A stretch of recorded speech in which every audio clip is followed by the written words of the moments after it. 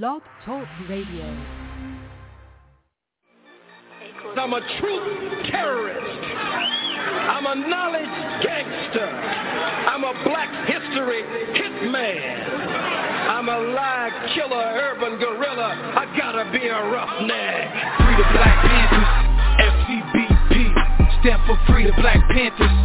And fuck the black police, that 13th Amendment, trying to make a slave of me. You can lock my body, can't trap my mind, not forever be free. Okay, Free the Black Panthers, FCBP, stand for Free the Black Panthers. And fuck the black police. Feds infiltrated our movements for black leadership roles, but we still here, in the bill here, of COINTELPRO.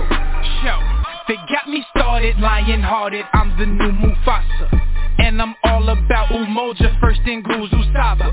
Let's bring back the black families, we need our father. Single mama, son and daughter, that's root of the problem. Wise up, we rise up, unity so powerful.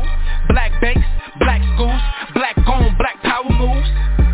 You telling lies, you think this shit gon' be televised. Black power, be scared guys that be standing there like they paralyzed. We say fuck the system, cause we above the system. We keep ARs and pistols, shotguns that's worth the crystal, but that's for self-defense. Make sure we have no issues, be sure to leave it at the door if you have it with you. This for them freedom fighters that lost their freedom, until they freedom, we screaming carpe diem. This for the general, King Khalid Muhammad. We gon' make your day a holiday, I fuck me promise. Free the Black Panthers, FCBP, stand for Free the Black Panthers. And fuck the black police, that 13th Amendment, trying to make a slave of me. You can lock my body, can't trap my mind, not forever be free. Okay, Free the Black Panthers, FCBP, stand for Free the Black Panthers. And fuck the black police. Feds infiltrated our movements for black leadership roles, but we still here, in the bill here, of COINTELPRO. RBG, RBG, RBG, RBG, RBG, RBG. My sisters, my brothers, the council, the elders, that's really all I need. We suited, we booted, don't do it, you stupid, we head to the armory. Black women and goddess, regardless, my heart just don't fuck with misogyny, bullshit that don't tolerate it. Melanated, so you gotta hate it. Barack up another conversation. Trump finna get inaugurated, damn. Unify or die, NBPP.org. First and foremost, the new Black Panther Party, nor the Black Panther Party, we are not violent. We are for self-defense and self-determination. The most violent group in this country are the police. What is taking place by the police departments to black people across this country is ethnic cleansing and genocide. It has escalated since the day that Barack Obama was inaugurated in 2008. We have a people who are only 13% of the population, yet we make up 80% of the prisons. We have 50% unemployment rate in the black community, and it's actually even more than that because they're not counting our people that are in the prisons. The 13th Amendment says you could not be made a slave or indentured servant unless you commit a crime. The 14th Amendment forced our people to be subjects of this government. We never had any say in that. We need our own nation. PEN America stands at the intersection of free expression and literature. And what that means is that PEN does not believe that literary culture can thrive unless writers and readers can write freely, think freely, and share ideas freely. We are a membership organization, so our membership helps us do the work that we do. If you want to hear more about what PEN does or read more about what PEN does, please visit us at pen.org. Now, you're in for a dynamic conversation tonight, and I just want to tell you a little bit about our speakers. Dr. Tiffany Crutcher is a native of Tulsa, Oklahoma, who was thrust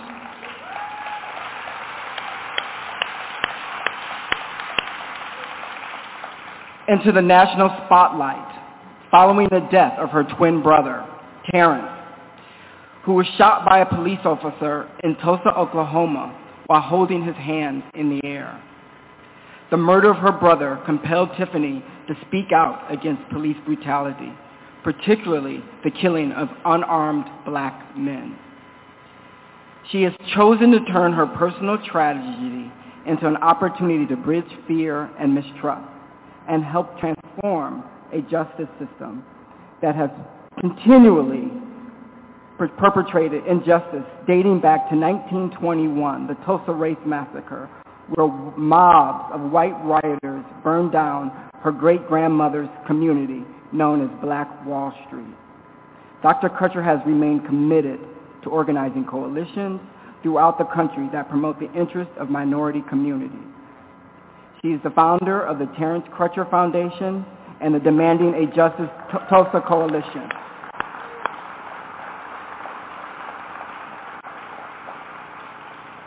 The foundation's primary focus is criminal justice and policing reform, providing scholarships to African American students, communities, youth development, and policy advocacy. Our other featured speaker today is Onika Asoma Caesar. Now, Jeff mentioned her earlier. She is the founder and owner of the Fulton Street Bookstore. She is a mother, a daughter of the Middle Passage, and a true Enneagram 8. She is the owner, as I mentioned before, of Fulton Street Books and Coffee here in Tulsa. I went today. It is fantastic. It's wonderful, curated. It's a beautiful communal space.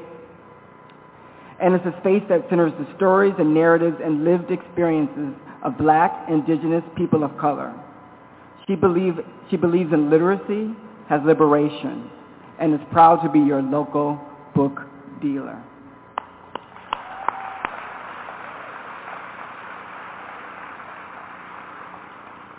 Nicole Hannah-Jones.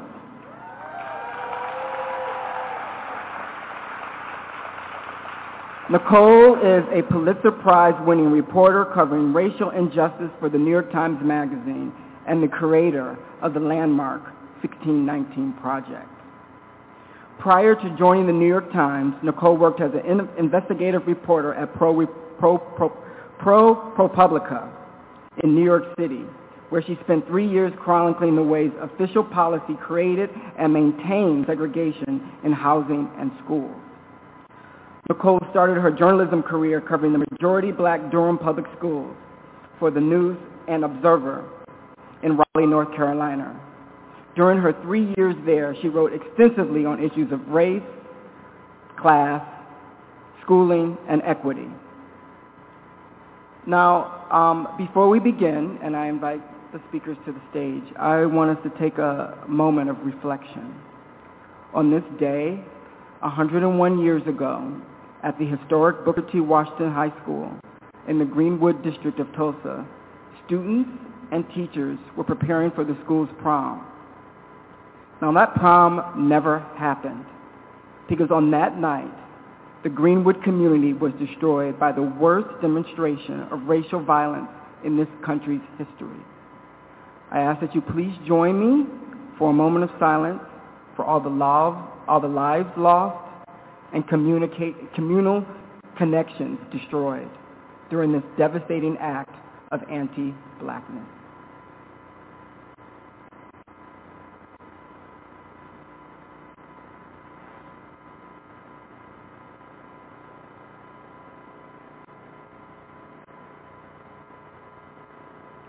All right. Thank you. Now let's bring the speakers to the stage.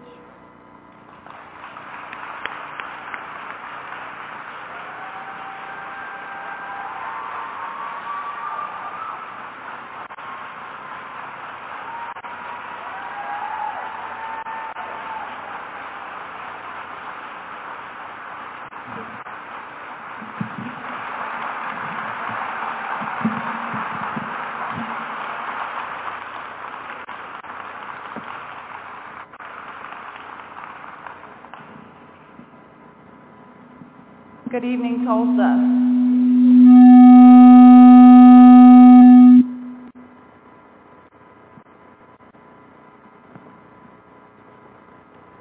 Greenwood by Jasmine Mann. The whistle of an unnatural wind gave word there would be a lynching of a Negro boy who shined shoes. Not a rapist, just a boy, a child boy, a teenage boy, 19-year-old boy still fresh in his days, and a wind that would not know the enormity of its crime until morning filled air with turpentine, an invasion led by Klansmen, a hate that would outdo itself to a menacing ritual of fire, wood, and blood. The bombs turned clouds into shadows of themselves. Single-engine aircraft hovered so low, the bodies under them thought the world was ending. How could it not be? Run, Negro. 35-ish blocks in a flame that spent days burning itself tired. 300 black folks murdered into anonymity. Greenwood has a soggy muck clay, a damp inconsistency of earth, constitution, and bone. Some buried homeless in oak lawn, some trampled beneath the dirt. A history tucked away in attic floorboards, long enough to forget all it once was. America has a way of dancing with its own delusion, unable to keep count of its murders because then it would have to keep count of its murders. Its good neighbors.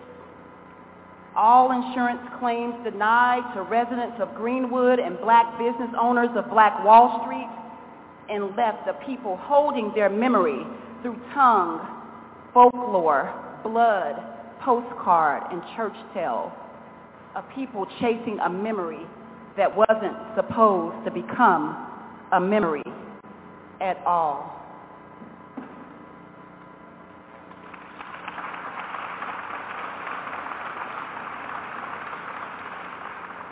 I just want to jump right into it. I don't even want to waste any time. Can we just keep it real and speak truth tonight? So if you're ready, I need you to scream that I'm ready.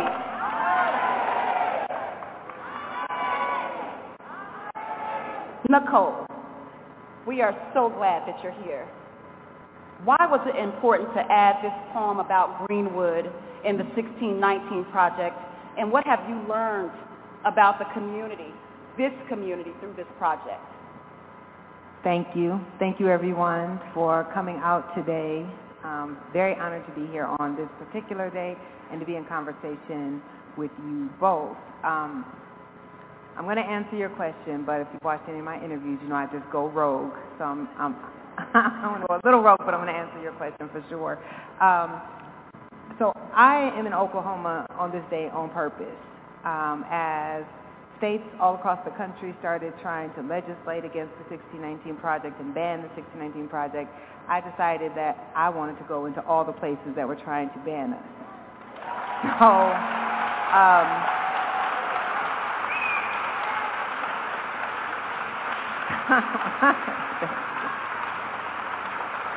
thank you. Ooh, y'all gonna be easy. Okay.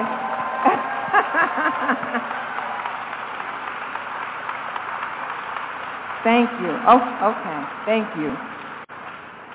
And it was important to start this here for a few reasons. So one, let me just state very clearly. Healthy societies don't ban books. Healthy societies don't ban ideas. And so it is necessary to go into the very places that are trying to suppress our history and force a confrontation with that history. And if any place understands that, it's Tulsa.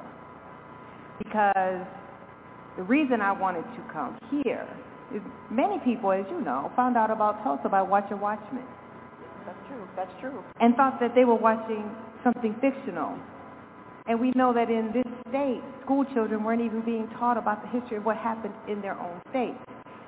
This is why the 1619 Project had to exist in the first place, right? Because we know that there's history, which is what happened on what day and who did it, and then there's history, which is what we're taught about what happened on what day and who did it.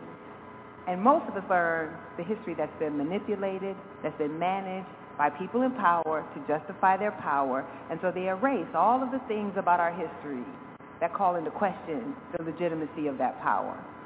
And you can't understand Tulsa and not understand Black America, and you can't understand Tulsa and not understand America.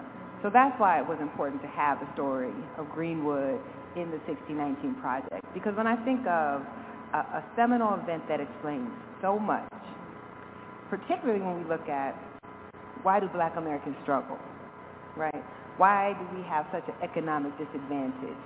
And what we're told, if you just watch, popular culture, if you read the news, if you get a kind of common history, the manipulated history that we all get, is that somehow Black people are the only people in the history of the world who don't like nice neighborhoods, who don't want quality schools, who like crime, who won't work for what they want. Or you study history and it all becomes very clear that the circumstances we live in are the most predictable circumstances based on a history that Black people have experienced in this country. So if you want to know why don't Black people have wealth, it's not because we didn't work for it. It's not because we didn't work harder than anyone else to get it. It's because it was systematically destroyed, right? Yeah. If you want to understand, it was violently destroyed. Like in the 1619 Project, we try to avoid euphemism in all ways. So we don't call this period Jim Crow. We call it the violently enforced, terroristically enforced period of racial apartheid, because that's what it was. Yeah. And Tulsa is reflective of what we saw all over the country. If you wanted to see the most intense violence, it was always in response to Black prosperity. Yeah. Because Black people were not supposed to ever prosper, because prosperous meant you had independence. If you were a prosperous Black community, you stood in the face of everything that they wanted to tell us about what Black people were. And it was an affront to white people no matter their status, because Black people weren't supposed to have success. So you couldn't tell the story of 1619 and the legacy of 1619 without telling the story of what happened here in Tulsa. And I think if you understand Tulsa, if you understand that you had a thriving Black community and that once that wealth is destroyed, I'm going to wrap this up, or you're only going to get to ask me 2 questions. But I thought a lot about, so of course we all know there were hundreds of Tulsas, right, where Black communities, particularly prosperous Black communities, were destroyed violently. And we think about when an entire community or area gets destroyed by a hurricane or some other natural disaster, we understand that that community cannot rebuild on its own. So the federal government has to come in and give a lot of funding, because when every institution is destroyed, it is impossible to bootstrap your way out of that. But when Black communities were destroyed, there was no help coming. Matter of fact, the federal government was working in concert with the local and state officials to ensure that what was lost was not only not replaced, but was stolen. So we can understand then how, when you destroy an entire district and offer no assistance, you can't dig your way out of that, no matter how hard you work, no matter how industrious you are. And that is the story of Black people all across this country. It's not a people who didn't work hard, didn't acquire wealth, didn't get land, didn't build things even though they had nothing, but that every time they did, it was systematically destroyed and there was no help to get it back. So if we want to know, I think we're going to get to reparations, so I won't step on that. Next question. But this is why I had to come here. I had to come here, one, because they don't want you to learn your local history. They don't want you to learn your national history, because once you understand that history, it's like taking the red pill in the Matrix, right? You see how the system was built, and then you know the code to destroy it.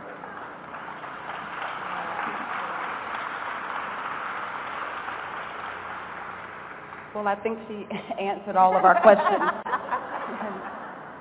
But before, I just move on, I would be remiss if I didn't acknowledge my father, Reverend Joey Crutcher.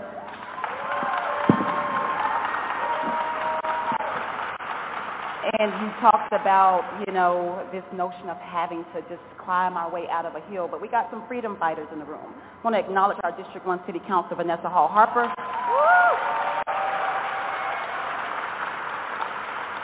Our chairwoman of the African American Affairs Commission, Ms. Christy Williams.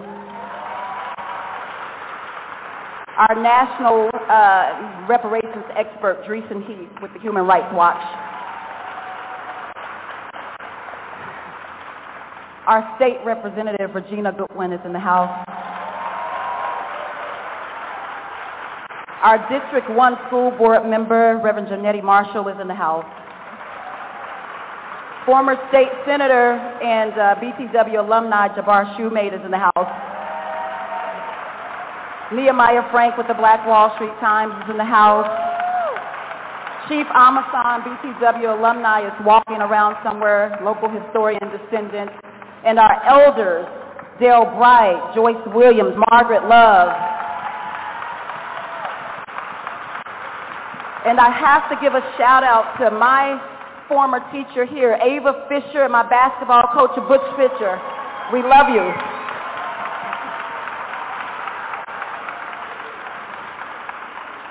Okay, back to the regular scheduled program. So Nicole, in your New York Times article, What is Owed, you respond to every excuse made against reparations, excuses that my people didn't own slaves, and it's unfair to make people who aren't black pay for reparations. And so we have our own reparations fight. Right now, those same excuses are being communicated by our mayor, the mayor of Tulsa, and for the Native freedmen. What parallels do you see between our issues and the larger movement for reparations for the legacy of slavery? So, one, let me just shout out all the advocates who have been working on reparations locally and nationally. The interesting thing about reparations is that is where even your most white progressive support falls off, right? So the same people who have a Black Lives Matter sign in their yard are opposed to reparations. And the polling is very clear. The majority of white Democrats, our so-called allies, are also opposed to reparations. So if you want to know what is the connection, it's anti-blackness. That is the connection. So when I wrote What is Owed, it was right after George Floyd, and we were allegedly in this reckoning, which of course was very fleeting because racial reckoning in America is always very fleeting. Folks get real tired real fast, that you can't turn a 400-year system in 2 weeks of protesting, and also that you might have to actually give up some shit if you want equality. So, sorry if there's some children in here, but you probably heard worse. They did on Saturday. Oh, I heard. I'm not going to do all that. Y'all are safe. You're safe. But what was important, so I'm watching, all of this really superficial racial reckoning, like NASCAR realizing maybe you should let people fly the Confederate flag there, or Sephora saying, we're going to try to have 10% of our products sold by black companies. That's all well and good, but that's superficial. Everything was superficial, right? Painting Black Lives Matter on the boulevard. And I was like, if this is really going to be the moment of racial reckoning, we have to get to the root of it, which is slavery was not a racist system, it was an economic system. Slavery, you don't transport 13 million human beings across the Atlantic just because you don't like them. You do that because you want to economically exploit these human beings for profit, and you justify that exploitation by creating racism. So as long as we can just think of slavery as racist, then we can say, well, we abolished discrimination in the law. We now have a legally equal society, so we have nothing left to do. But if you understand that slavery was a system of extracting profit, wealth from black bodies and giving that profit and wealth to white institutions and white people, and then if you understand that the 100 years that followed slavery, 100 years of violently enforced racial apartheid, was also about trying to maintain that exploitable class of labor for as long as possible, right? Jim Crow was not about racism. It was about keeping a racial hierarchy that kept black people as an exploitable class of labor, which is why black people weren't allowed to move into neighborhoods, why they weren't allowed to attend the same schools as white children, why they weren't allowed to work certain jobs. Then you understand that making equality in the law was just the beginning. That you have to do something about that 250-year economic head start and advantage that white Americans got that has left an entire race of people with almost zero wealth. So to me, to focus on policing, which matters, it obviously matters, right? Police are the enforcement arm of white supremacy, so we know that policing matters. But most of us, thank God, will not be killed by the police, but all of us will suffer from the artificial wealth poverty that we have all been forced into, nearly all of us. So anyway, I was like, in this moment of reckoning, if we're not talking about reparations, we're not actually talking about reckoning. We are losing the power of the moment. And the benefit of having studied something for 30 years almost, well, maybe not 30, 20, I'm not that old, is I've seen every excuse, I've seen every argument, and so when I wrote that essay, as you pointed out, I was like, I'm going to take every single argument I've heard against reparations and then using my investigative reporting lens, systematically knock it down with data and facts. Yes. So what do we know about Tulsa? The most successful strategy against reparations has been delay until death. That's right. So when people say, you don't deserve reparations because there's nobody alive today who was in slavery. Well, people who were in slavery tried to get reparations. You waited till they all died, and then you said there's nobody alive. So this is what they've done, of course, with the victims of Tulsa, right? They've waited until almost everyone is gone, and then when the last 3 survivors are gone, they'll say, well, we don't have to pay now because there's no victims who actually experienced that. But the debt does not go away, and we all know this from the IRS, right? The debt doesn't go away with your death, and so we know that what we're seeing in Tulsa has been the template for denying black people reparations all across the country. There are living victims, of course, of racial apartheid right now, right? Our parents, many people in this room who had to live through racial apartheid. And so we're trying to wait them out as well so that we never have to pay the debt. So I think that what is critical is seeing all of the tactics for denying reparations. And this is why I asked the white folks in this room to do some soul searching about where is the opposition coming from? We know that black Americans were not given a fair chance to acquire wealth, that we were locked out of every type of program or policy, including home ownership, right? College educations that will allow you to get wealth. And we have to stop believing in this country that it's a zero-sum game, right? We can support reparations to atone for slavery, to make up for the forced wealth poverty of black Americans. And we can also have things like universal health care and student loan debt forgiveness and a living wage. Like, we're a rich country. We brag about it all the time. And one thing that, I'm going rogue again. I'm about to wrap it up. Go ahead. One thing that we learned with the pandemic is that we can print money overnight if we want to, right? So every excuse about, yes, reparations might be the right thing to do, but we just can't afford it. We came up with $3 trillion overnight, right? We bailed out businesses. We bailed out folks who already had money. But when it comes to people who, as a people, black Americans are the only people in the history of the United States who had, as a people, zero wealth because of slavery. In 1865, when we finally get our liberation, we enter liberation with zero wealth, and then every time we started getting a little bit of something, that got taken away too. So why would we want to be a stingy nation that doesn't want to acknowledge, atone, and then repair? That is necessary. We can't be moral people and then just say, well, everything is equal now, so why should we have to do anything? And this is where I show all the arguments, right? There's nothing that black Americans can do on our own to eliminate 350 years of legalized racial plundering. So we go to college, we still have less wealth than white people who don't go to college. If we get married, we still have less wealth than white single moms, right? We save a higher percentage of our income than every other race. We just have less income to save.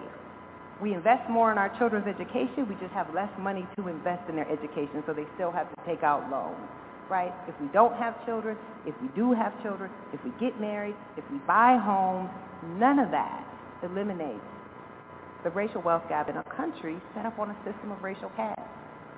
So we have to decide, are we going to be the country that we think we are? And if that's the case, we can't deny this past. And I do think that so much of the opposition to the 1619 Project and other texts is once you know the history, you can't deny the truth anymore, then you know something is owed. So instead we say, let's not learn the history because we don't want to pay that check. Yeah.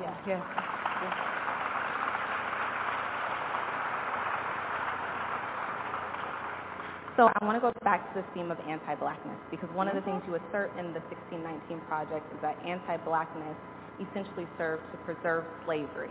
But here we are in 2022, and anti-blackness is still going strong. We exist in a world where we have laws and policies that are race silent, but the impact of those laws and policies are not race neutral. So what does anti-blackness exist to preserve today, or what do folks believe it exists to preserve today? That's a great question. And this is why they also don't want our children to learn critical race theory, like the real critical race theory, not the fake propaganda campaigns that places like Oklahoma have succumbed to. But what critical race theory teaches you, if you have placed a racial hierarchy into the structures of your country, in its legal system, political system, economic systems, educational system, healthcare systems, for 350 years, that system still stands once you've eliminated the law. Matter of fact, you don't have to do anything. It's self-replicating. I'm going to give you a very clear example for everyone who seems so perplexed by this.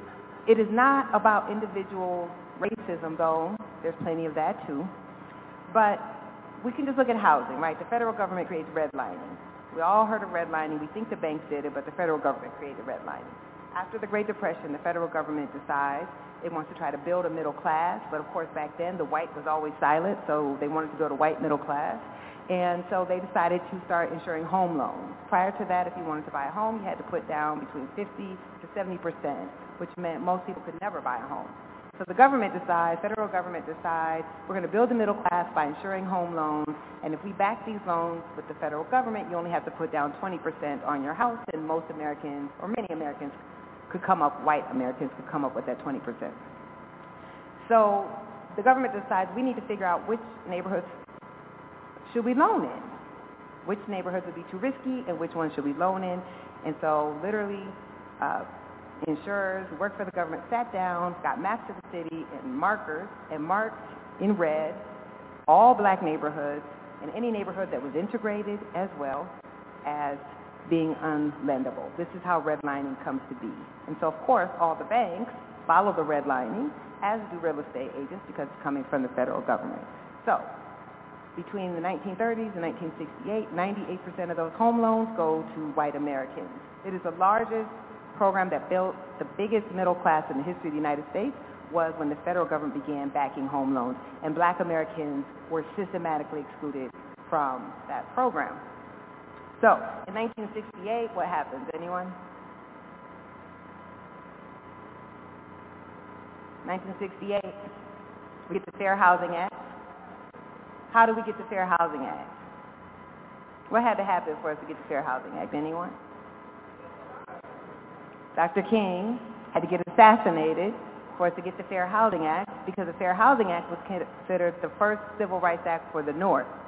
So all the white congressmen who supported the 64 law, well, I guess Oklahoma was basically Jim Crow too, but Oklahoma's the South to me.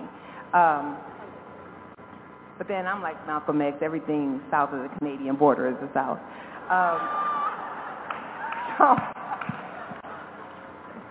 Anyway, so the 64 Civil Rights Act, which was about public accommodations, and the Voting Rights Act of 65 were all considered to be about the South, but the Fair Housing Act was considered to be about the North, because how we accomplished segregation in the North was through housing.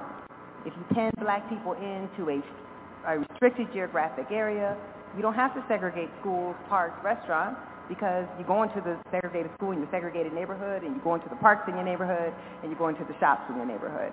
So there was great northern white opposition to the Fair Housing Act, because if housing got integrated, everything got integrated, including schools. But then Dr. King gets assassinated. There's riots, or as we would call them, rebellions all across the country, and that's how they get the Fair Housing Act. So in 1968, we can no longer redline. It is now illegal. But we didn't go back and force all those people to integrate that were forced to segregate, right? We didn't go back and change home values, because what redlining did was meant the identical house in a black neighborhood was automatically worth less than the identical house in a white neighborhood. So when black people bought homes, their homes didn't appreciate. When white people bought homes, because these were white neighborhoods and we had a racialized housing system, their home prices appreciated. More wealth, more wealth, more wealth. But we don't reset housing values and say now every house that's the same is going to have the same value. So all of that just keeps accumulating, right? Those structures keep working. So now you can be a non-racist white person, but when you move into a white neighborhood, your house is going to be worth more. And if you move into a black neighborhood, all of a sudden houses start becoming worth more. This is what critical race theory tries to help us understand, right, is that all these structures can be put in place, and it's no longer about the individual, it's about systems that were set up over decades. Unless you do something drastic to dismantle those systems, the injustice is self-replicating in and of itself. And then on top of that, we still have racism. We still have banks that discriminate against black home buyers. We still have real estate agents that discriminate against black home buyers. So we have the structure and the individual acts. And I think that is what we all have to understand, is that it is about individual racism. But it's comforting to think it's just individuals. What is discomforting is all of the people who say they want equality. Are you willing to give up that artificial, undeserved home value that you have? Are you? No, right? Are you willing to say, let's get these reparations to black folks, even though they still won't catch up with you, but somehow you think that's unfair? So this is where we get stuck, is the beauty of it. To get to what you really asked. I'm sorry, I did that whole lesson. This is my problem. So the beauty of what happened after the Civil Rights Movement is up until 1968, we had explicit racism in the law. And then after 1968 and 64, 65, 68, you no longer constitutionally can be explicitly racist, right? So then we see this embrace of colorblindness. But colorblindness in opposition to taking race into account to remedy a 350-year racist system. So now if I say, well, we need programs to target black Americans because they haven't been able to be in integrated neighborhoods, they haven't been able to get home loans, they were kept out of getting jobs, then you say that's reverse racism, right? So now we can pretend, yes, you can be colorblind now because you have a 350-year racialized system that will continue to produce racialized results, and you don't have to be explicit about it anymore. So now colorblindness is a benefit to those who want to maintain inequality. And they have adapted the language of the Civil Rights Movement, right? This is how we all hear this one quote from Dr. King all the time, right, about content of the character, not the color of the skin. But you don't want to read the rest of that speech where he talks about, coming here to get our money because the government passed, a check that came back marked insufficient funds. You don't talk about that part of the speech. So colorblindness has now become dogma because it is a way to keep discrimination entrenched with a wink and a nod and say, well, we're just treating everyone equal now, though we've never had an equal society. 1,000%. True story. True story. I am getting ready to refinance my home, and so I asked my white neighbor if I could borrow her family pictures for when they come and do the appraisal. Next question. Oklahoma's governor, Kevin Stitt, signed HB 1775, which prevents schools from teaching black history to our children in public schools. Essentially, anything that makes students with families uncomfortable, we can't teach it, and we know that means some families. The 1619 Project in this process has been used and weaponized for these fights. How do you respond to these attacks, and where do we go from here? So one, I bet many of the black and brown folks in here wish they would have had a law like that when we had to sit through school and feel uncomfortable every day, right? I mean, having to sit up there and listen to my classmates read Tom Sawyer aloud, or being just completely erased from the curricula altogether. You know, I talk about this in the preface of the book, that when I took my first Black Studies course, I became so angry because I was like, you mean we had all this history that could be taught? And no one thought to teach it to us? So all these years when I sat in the classroom, I felt demeaned and degraded because I assumed if black people had done something important, surely somebody would have taught this to us. Bushmen. Right? Yep. So how I feel about it is, in some ways, it's my greatest honor that they would be so scared of a work of historical journalism that they would seek to ban it, because powerful people don't pass laws about things that are inconsequential. Yeah. And what we know is that they see this as a challenge to their power, because the mythology of America is what allows them to sustain the inequality that we all experience. If we believe that we are the freest, greatest country in the history of the world, capitalism is the most liberatory economic system in the history of the world, and anyone who wants to achieve success in this country can, then you can blame all the inequality on individuals and our bad choices. And it doesn't challenge power. It doesn't challenge what is probably one of the harshest systems of capitalism in the world, because all capitalism doesn't look alike. And you can actually have capitalism like in the Western democracies in Europe that still takes care of its citizens but allows for some free market. So to me, the fact that there is such fear that students will learn this history speaks to the power of knowledge. And that, you know, my personal hero, Ida B. Wells, said the people must know before they can act. And there is no educator like the press. And so I understand what it means to have your work suppressed in this way. And what it means is you can't suppress it. Like, Republicans have been selling lots of my books, let me be clear, right? Every time, you know, when I first pitched the project, I had what seemed like an incredibly audacious goal. I wanted Americans to know the date 1619. This date, you know, we got here before the Mayflower on the ship called the White Lion. Every American child learns about the Mayflower in 1620. But that ship that carried our ancestors, which I would argue, of course, is more important than the Mayflower for the history of the country, has been completely erased. People know that date. Even Trump supporters, you know, people who love your governor, they know 1619. They imbue that date with power when they try to suppress it. Understanding our history is powerful. They don't want us, you know, when I took that one semester class, I became an incorrigible student. Right, because you start to challenge then. When you realize, when you start to see the mythology of your nation exposed, and you start to question, well, what else have I been lied about? And you don't become so gullible. You don't just accept these lies, and then you begin to challenge, because we kind of believe the society we have is a society that we have to have. Let me be clear. The critique of the project from the left is that it was too patriotic. And never in my life have I ever been accused of that. But what I realized is black patriotism is the true patriotism in this country, right? Because it's not performative. It's not about wearing a flag pin. It's about saying we have failed to live up to our highest ideals. And we are not going to abandon our country. We're not going to abandon those ideas. We are going to fight against our own country, generation after generation after generation, to force it to live up to its highest calling, not just for us, but for every marginalized people which we have fought for. And you have to ask, why is that dangerous? Why is that dangerous? You know, I'm the face of the 1619 Project, but the book is written by some of the greatest historians in our country, right? Harvard historians, not that we put in the Ivy that was also funded with slave money on a pedestal, but I'm just saying, very credentialed historians.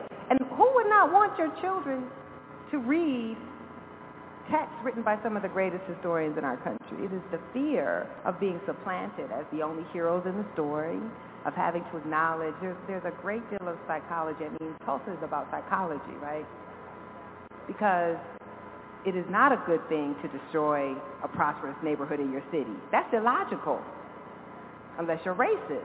And racism is not logical, right? So when we understand the type of psychology that has to go into a country founded on ideals of liberty, of God-given rights, we hold these truths to be self-evident. All men are created equal, endowed by the Creator with inalienable rights, while you are enslaving 1/5 of your population. That takes a particular type of psychology to hold both of those opposing ideals in your head. And so the way that you hold them in your head is through denial. That's why you treat slavery as an asterisk. That's why we don't want to talk about the fact that the man who wrote the Declaration, occupation was to enslave people. The man who wrote the Constitution, enslaver. Bill of Rights, enslaver. Patrick Henry, give me liberty or give me death, enslaver. Right? You have to deny that because it's the only way you can deal with the hypocrisy of being a country founded on ideas of liberty while practicing slavery. And just to be clear, I'm not asking any white person to feel guilty for something you did not do. But we do have to acknowledge it. We have to atone for it. And we also, to me, we have to be truthful about our history. You don't have to have a personal shame for what happened a long time ago. You can have shame for what you do now, but you don't have to have shame for what happened a long time ago. But what's always interesting to me is folks want to claim the 4th of July, though you didn't sign that document yourself, you didn't sign the Declaration, right? Your ancestors might not even have been here during the Declaration, but you claim that. You claim all that shit. You don't get to just claim the good part, right? So you may not have personally enslaved someone. Maybe your ancestors had nothing to do, we're not slave owners, but you don't get to claim the Declaration. But not the fact that the man who wrote that Declaration enslaved his own children. You have to claim all of that, is all that I'm saying.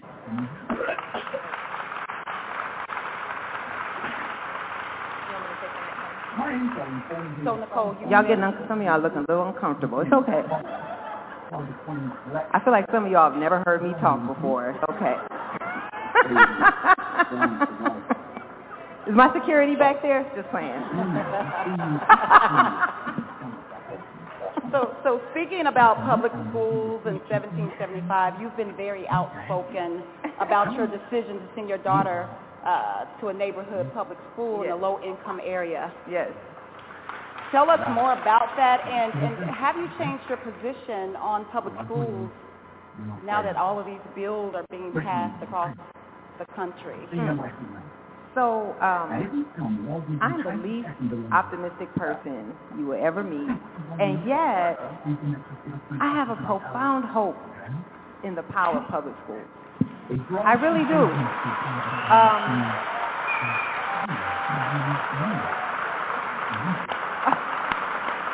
Okay, yeah.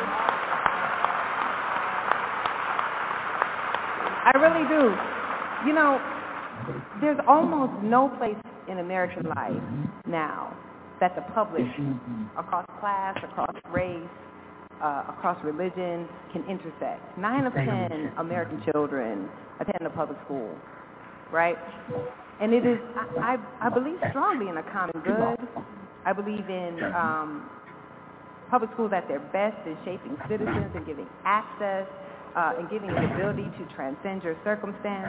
Now, of course, before I did 1619, most of my career was spent showing all the ways we failed to do that, right? But I believe in the power of public schools. And so when I started my career covering school segregation, school inequality, the unfulfilled promise of Brown v. Board of Education for black children. And I remember, I was a young reporter, and I would be interviewing people and activists and, college professors who were all working in inequality. And then, and all working on behalf, they said, of black children, but then you would ask them, well, where do you send your children to school? And none of them ever sent their kids to school with the kids they said they were fighting for. Like, and I just remember thinking like, damn, that's so hypocritical. Like, how can you fight for kids that you're afraid to put your own children around? So, but I'll also say it's easy to have values when you don't have to live them, which, you know, I didn't have any kids then. So I remember being like, well, when I have kids, I'm not going to do that. And then I had a child, and I had a child in New York City, which is one of the most segregated big city school districts in the country. New York is top 3 most segregated cities in the country. And I would live in a poor black neighborhood. And I had to decide, was I going to live my values? And for me, it was very easy. Of course I was, because these are my neighbors. We lived in the community. I'm not afraid of our children. Now, my husband, you know, if you read the article, we had some arguments about it. We had to do some convincing because he grew up in the military. He never had the segregated school experience that's so common for black kids because when you go to a base school, the school is integrated because the military doesn't allow that type of segregation on base when you can control where people go to school and where they live. And he was like, we fought hard to give our child every academic advantage that we didn't necessarily have, and now you want to give that up. And I was like, yes, I do, because I felt it was important to live our values. I think black folks in this room will know when you come from a low-income black community and you show some potential, right? The first thing black folks tell you is, oh, you got to get out of here.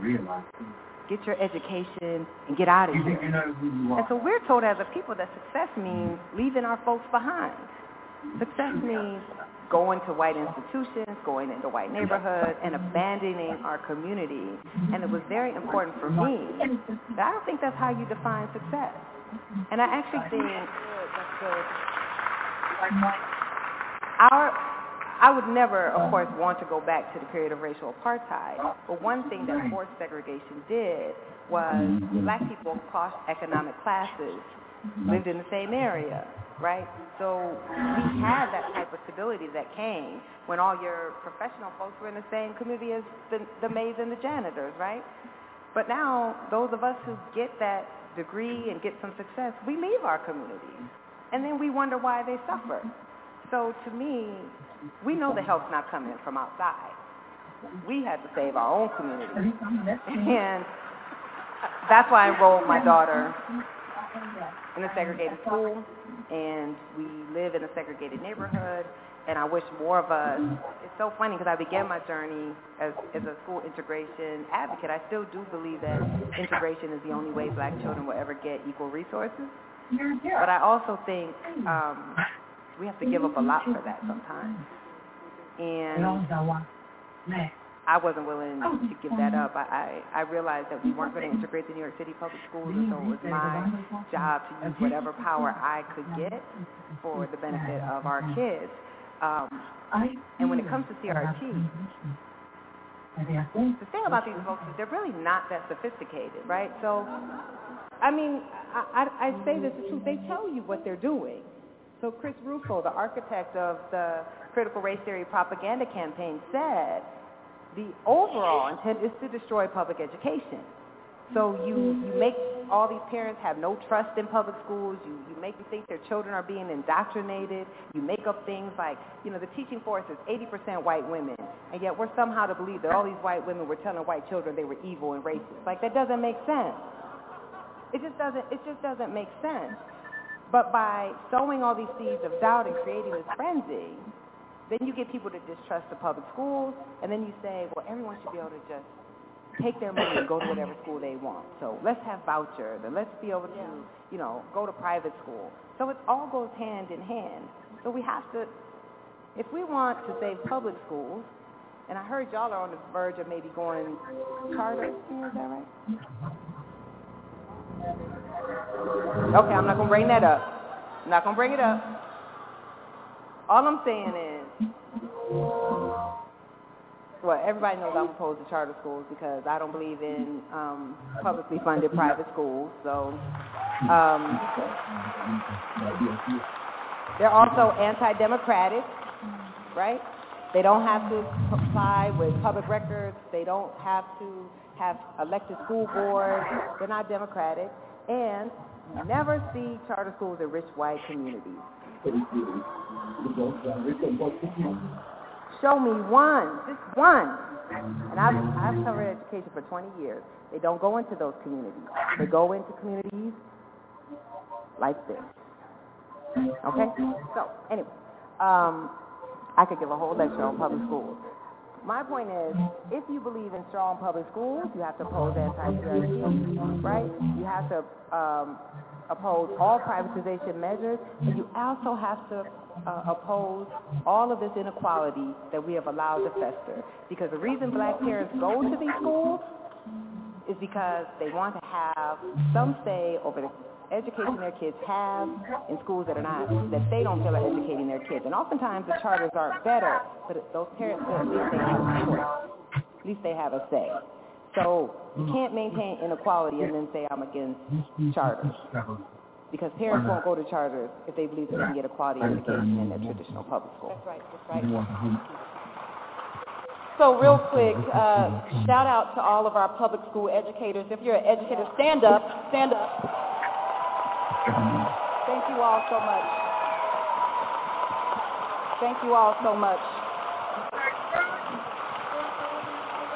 And we are running out of time, and so I have one final question, and I'm going to turn it over to Anika to allow you all to get your questions answered. So this is for the black women in the room.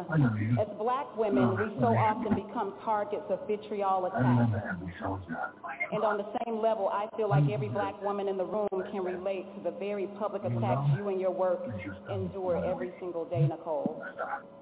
How do you hold all of that and keep pushing forward? And what advice do you have for a black woman like myself and for like black women in this room who are attacked every day for standing up for what's just and for what's righteous? Thank you so much for that question. One, let me just say, I hope you know how much respect I have for you.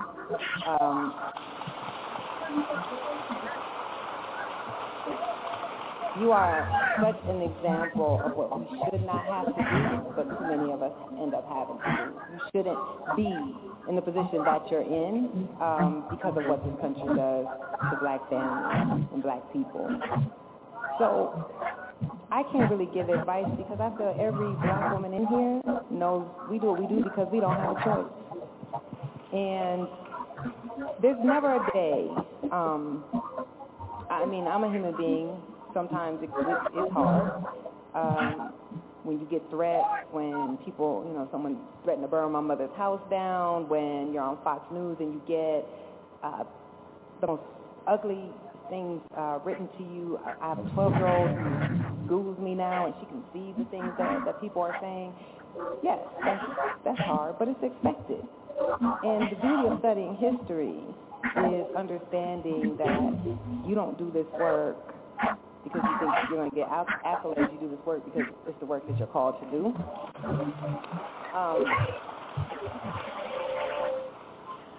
I talk a lot about my grandmother, Arlena Tillman.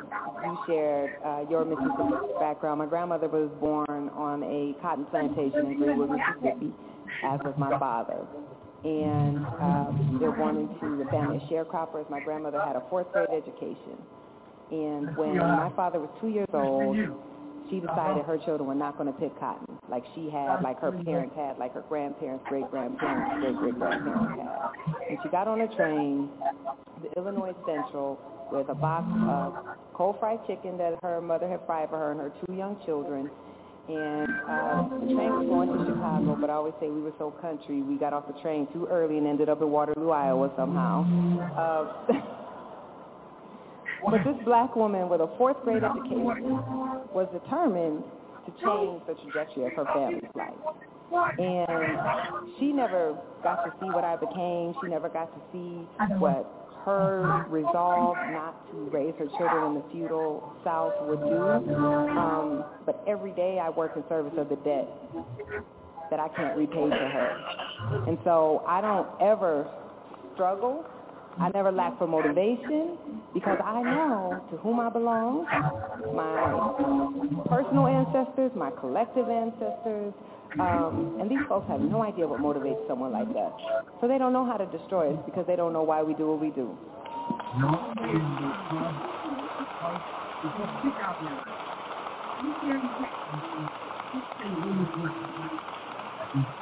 Thank you. That's a word. That's a whole word. So many of you had the opportunity when you came in to write questions on these cards. I'm a first grade teacher. I was able to read all of them. And we don't have a lot of time, so I think we may have time for two. So I'm going to go ahead and jump in with two. The first question is young professionals who are recent graduates or starting their careers, for the young folks who are about to venture out into the world, how would you encourage them to approach these discussions and this work as we follow your work and scholarship? That's a great question. Who asked that? What's your profession?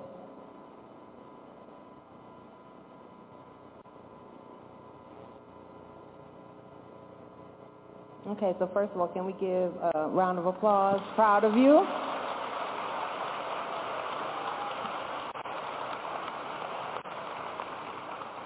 Proud of you. So, it's hard for me to give advice that'll be specific enough to be helpful. What I'll say is you can't teach what you don't know. So the biggest part to me is spending as much time trying to soak in and learn as much as you can. And it's not your job necessarily to educate everyone else, right? Unless you choose to. I feel like we often get put in positions where we have to be the spokesperson or, we get added on to DEI work even though that's not actually our job and we're not getting compensated for it.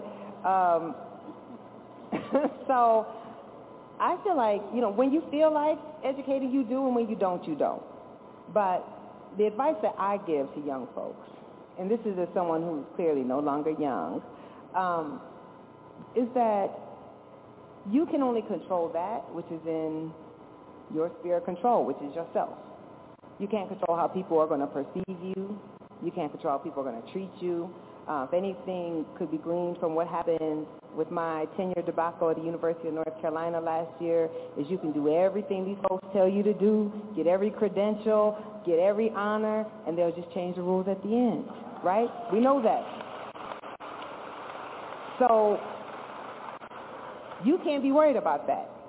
One thing that I knew, though, is they couldn't deny me for anything that I didn't do or did do, right? That I can control my own excellence, and that's all that I could control. So as you go out and start your career, trust me, it doesn't matter what field you're in, we all face the same struggle. It's going to be a struggle.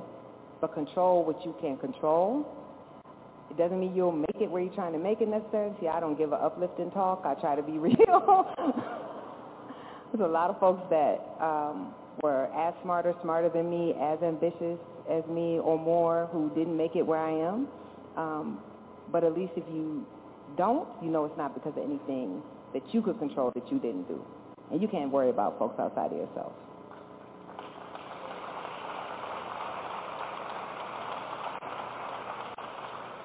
All right, we have our final question of the evening, and before I ask this question, I want to acknowledge that at the beginning we took a moment of silence, and a lot of folks are saying, yes, let's continue to take these moments of silence, but also ensure that you are taking a moment of action.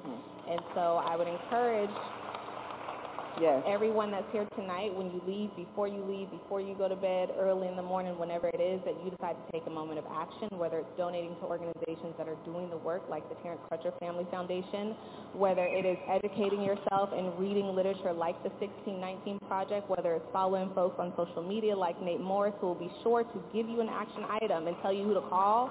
Make sure you are taking a moment of action. I also realize that as much as people believe that we enjoy talking about race and disparity and inequity, and as much as people like to say that we enjoy being divisive, that this is also heavy. And so the question is, about hope, right? In light of all this, what makes you hopeful? Who asked that? Mike Sherman. Okay. Thank you for asking. I was going to say that's a presumptuous question, but I won't say that. So, I often get this question, and I know exactly where the question is coming from, so I'm going to respect where the question is coming from. Because I do realize that while I personally am not a hopeful person, I don't find hope useful. I'm more of a rage-motivated person. But I do understand that if people don't feel hope, then people don't feel motivated or the necessity to act, right? You have to believe, even though I don't believe we're ever going to be right in this country, you have to believe that we can dismantle these systems, or why are we here, right? What are we working towards? And so I really go back and forth between feeling completely hopeless, that nothing will ever change, and then realizing there were folks like, in 1855, Frederick Douglass could not have imagined that the institution of slavery could come to an end in a decade, right? That would have been ludicrous to think you could topple the slave state. But it did, right? And then you think about someone like Fannie Lou Hamer or Rosa Parks or Diane Nash, who couldn't have believed, it would have been nonsensical to believe you could end racial apartheid by law in this country. 100 years of that. And yet they had to believe they could do it, or what were they fighting for? So I go back and forth between not having personal hope, but realizing you can't give talks and ask people to go out and do some shit and then tell them that it's hopeless. It's probably not effective. So this is what I'll say. I think that hope has to be an action. And hope without action to me is useless. So when I think about all those people I just named, they didn't just sit and hope that society was going to change. They got out and made it change, right? Often at great personal risk to themselves. So we absolutely, the beauty of reading the 1619 Project or any of the hundreds of underlying texts is you realize that everything we see has been created. It was all intentionally architected. None of it's natural. None of it's inevitable. So if you understand that, then you know we can deconstruct everything in our society that we don't like. But that's going to be some hard work.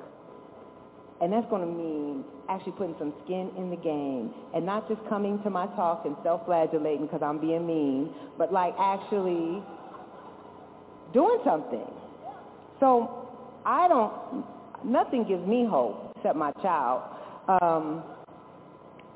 But I do believe that we have to believe that the impossible can be made possible, because it has been made possible, but it's going to mean a bunch of very good people, very nice people who are presently doing nothing have to turn that nothing and that hope into an action. Thank you for your question.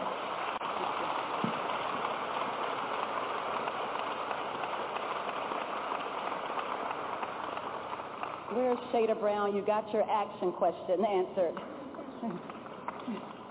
Last question, inquiring minds want to know, because this event was hosted by two amazing bookstores, Magic City Books and Fulton Street Books and Coffee, what are you reading outside of history, and what do you like to do for fun? Last question. Thank you for that, because actually, yeah, all I really do read is history almost. My mom, 2 years ago, I asked for the 4-part LBJ biography set, and my mom was like, you need to lighten the hell up. Like, nobody asked for that. Nobody asked for that for Christmas. And so she got me #1 Ladies Detective Agency instead. Actually quite great. So what I've started doing, because I really do love fiction, but I always feel like I don't have time to spend on fiction, because I always feel like if I'm reading, I need to be learning some more facts to wield against the country.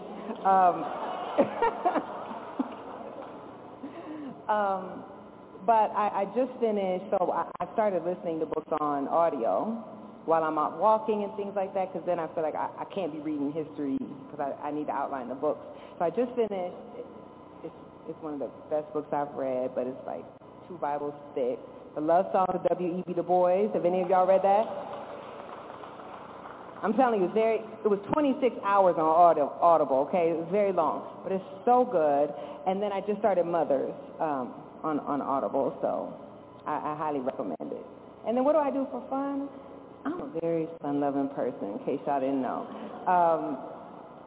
So I like to drink too much bourbon. That's my favorite. About to drink some when I leave here tonight. And I love to throw parties. And one thing that is always good to remember, the 1619 Project, most of it is very heavy, it's very hard, very depressing. But also, through all of this, through the worst of circumstances, we've found joy, love, happiness. We created, right, like the backbone of American culture is all black. First American literature was the slave narrative. Only original American music, right, is gospel, jazz, hip-hop, and blues. We created culture. And so it's always good to remind ourselves that we have to nourish our souls, nourish our humanity so that we can go out and keep fighting. And I think that's very important. It is those moments of joy that we all find even in the most horrific of circumstances that sustain us to go out and fight for the liberation of our people and all people. It's never enough time, but give it up, everybody. Nikole Hannah-Jones, Onika Asamoah Caesar. Thank you all so much.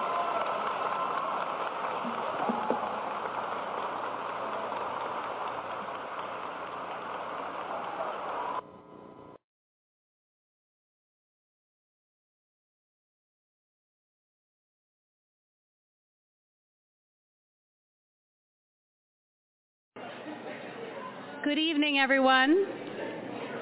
I'm Gretchen Crosby Sims, the Executive Director here at the Institute of Politics. We are so pleased to welcome Nikole Hannah-Jones to campus for a conversation on the 1619 Project, and we're thankful to Jen White of WBEZ for moderating this evening. Thank you to our partners at the Pulitzer Center for making this event possible. As you'll hear in just a moment, the Pulitzer Center is the educational partner with the New York Times Magazine for the 1619 Project. We would also like to thank Ann Peters of the Pulitzer Center, Angela Watson of the Barnes & Noble on campus, and Jake Silverstein at the New York Times for securing print editions of the magazine for our guests tonight. These were hard to come by. The IOP, thanks. The IOP hosts public events all year on a variety of issues, including 20 amazing programs in the next 2 months. The best way to stay abreast of them is to visit our website at politics.uchicago.edu and sign up for our newsletter. After the discussion, we will open up the floor to take questions from the audience. Please line up behind the microphone that will be in the center aisle, and remember that everyone is welcome at the mic. So especially if you're a first year who might be nervous about asking a question, please know that we do want to hear from you. The question and answer period is the cornerstone of our events, and you are encouraged to come up. We reserve the first 3 questions for students in particular. Please, at this time, make sure that your phones are on silent. If you need them, restrooms are downstairs. And in a minute, you'll be hearing a formal introduction from Edward Chung. Edward is a 4th year from Valley Stream, New York, studying philosophy and human rights. During his time at the IOP, he has served as the Politics and Identity Facilitator for the IOP's Leader of Color Leadership Development Cohort. He is now the LOC's Leadership Development Coordinator. But first, before he comes up, I'd like to invite Indira Lakshmanan of the Pulitzer Center to the podium to say a few words. Thank you.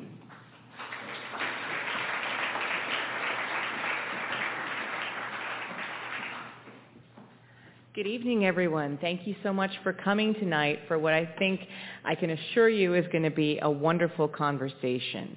My name is Indira Lakshmanan. I'm the executive editor at the Pulitzer Center. We're based in Washington, D.C., and we're a nonprofit journalism and education organization. Our mission is journalism and education for the public good, and what that means in practice is that we support ambitious, in-depth, enterprise, investigative reporting at newsrooms large and small all across the country. And we also do educational outreach about those projects, bringing them into schools and universities. And we're very proud that University of Chicago is one of our wonderful partners in our campus consortium, where we regularly bring speakers to University of Chicago and also give out fellowships to UChicago students who want to do their own reporting somewhere around the world. And this project that you're going to hear about tonight, the 1619 Project, is one that we're having tremendous success getting out there into schools and universities with incredible demand. You may not know, but the Chicago Public Schools Chancellor has taken this magazine and our free curriculum that our education team created into every school in the Chicago Public School System, which is amazing. And likewise in Buffalo, New York, in Washington, D.C., and in lots of other school districts across the country, we're getting great traction and interest in how to reframe the history that is told about slavery and the way that we even envision the contributions of African Americans in this country. So you're going to hear a lot more about that from Nikole Hannah-Jones, whose brainchild 1619 was, who started off the whole project and wrote the lead essay in the magazines that you have. And I just want to say how delighted we are that you're here. And if any of you in the room are teachers or educators, we hope you'll log on to pulitzercenter.org/1619. Take a look at the free curriculum we've created and share it with all your friends who work in classrooms. And with that, I'd like to introduce the student who's going to be giving further introductions. Thanks for coming.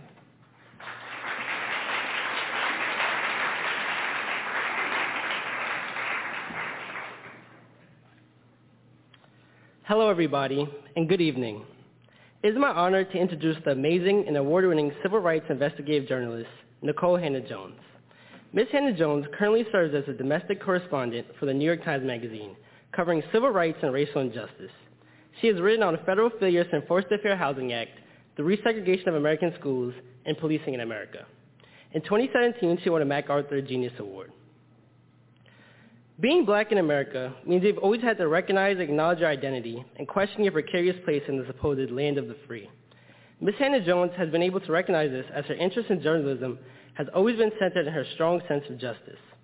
She won her first journalism award in high school after she pointed out the racial bias in her school newspaper and took up a teacher's challenge of either, quote, joining the newspaper or shutting up.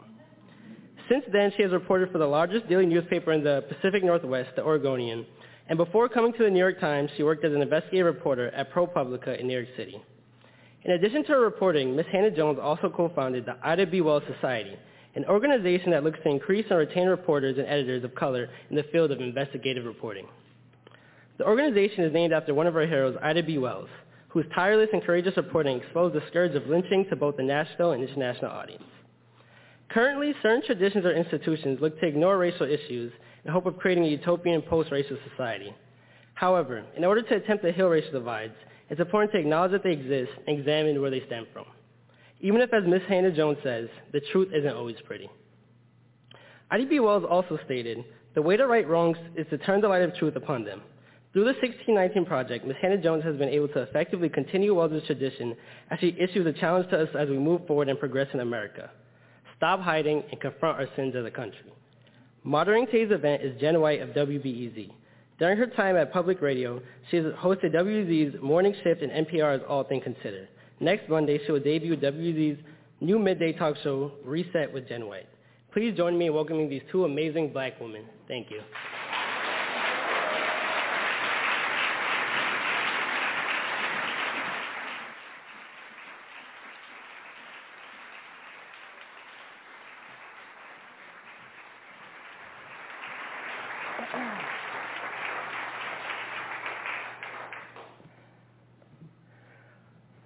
So I ran away from home this weekend because I wanted some time to really sit with this material, and I needed it.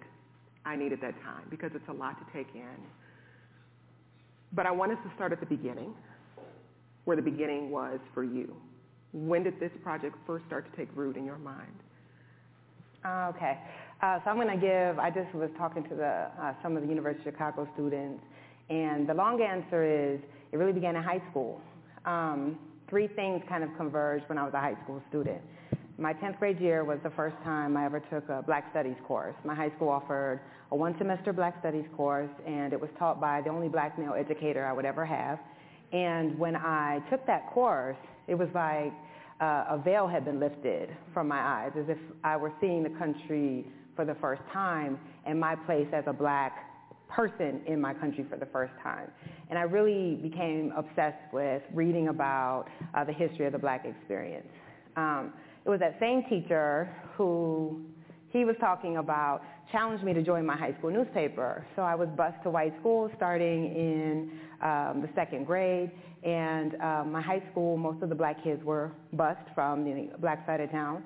And I complained to my teacher that our high school newspaper never wrote about kids like me. And that's when he issued the challenge, that if I didn't like the way that my paper was writing or rendering us invisible, I should join the newspaper or shut up and don't come complain anymore.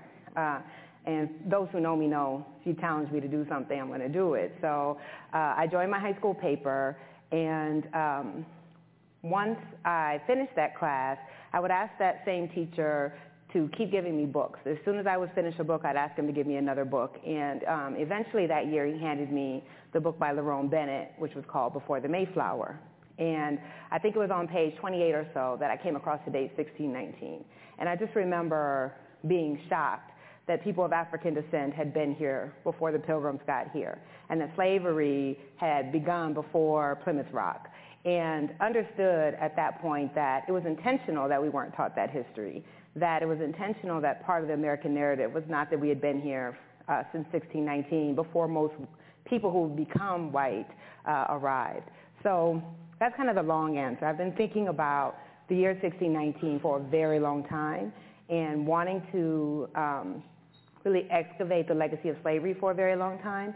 And as the anniversary was approaching this year, I just kept thinking that it was probably one of the most consequential dates in the history of our country, and that it was going to pass without most Americans even knowing 1619 existed, without most Americans commemorating it, and that I had the opportunity at the New York Times to do something about that. So in January, I came back from book leave, and the first thing I did was pitch the 1619 Project and really argued that we should dedicate an entire issue of the magazine to not writing a history of slavery, but looking at the modern day legacy and really arguing that almost nothing about modern society has been left untouched by our decision to be a slaveocracy. In your essay, which opens the project, you start with this image of an American flag flying on your childhood home.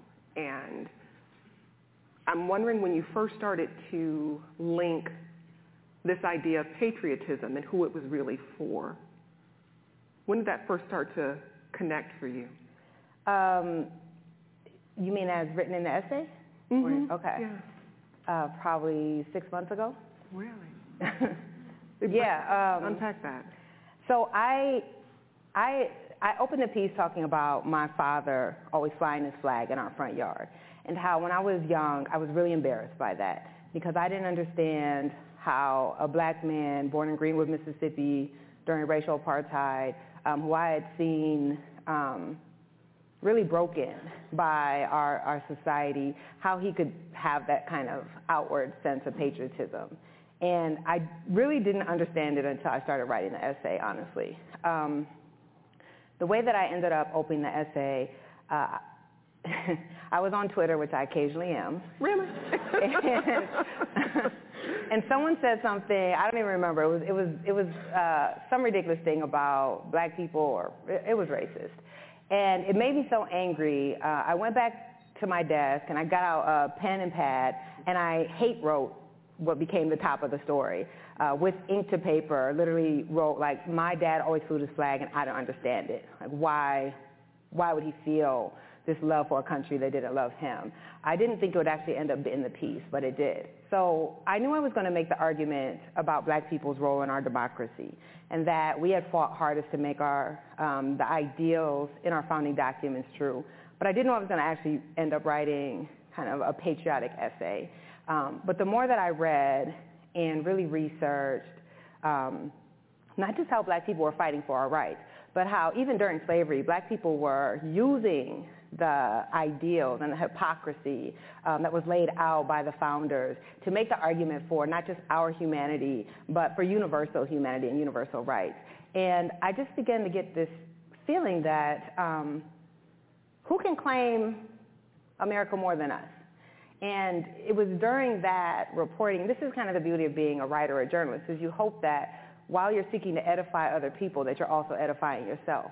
And I began to shift my own thinking, and it was not until that point that I really started to understand my dad. And, you know, my dad was a veteran. Like so many black Americans, he joined the military thinking not only that it would be a way out economically, but that if black people have always believed if we serve our country will see us as full citizens. And I came to understand that it wasn't a marker of his degradation, but it was actually a marker of him understanding that he has just as much right, if not more right, to claim his country as anyone else. And that's ultimately what I argue in the essay. How do you then grapple with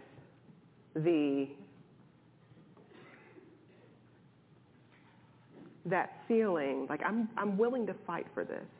Your father was willing to serve, to fight for it. And even today, there's a question around whether or not black people can claim patriotism. How do you grapple with that? I think that, I think we don't let other people define patriotism for us. Mm-hmm.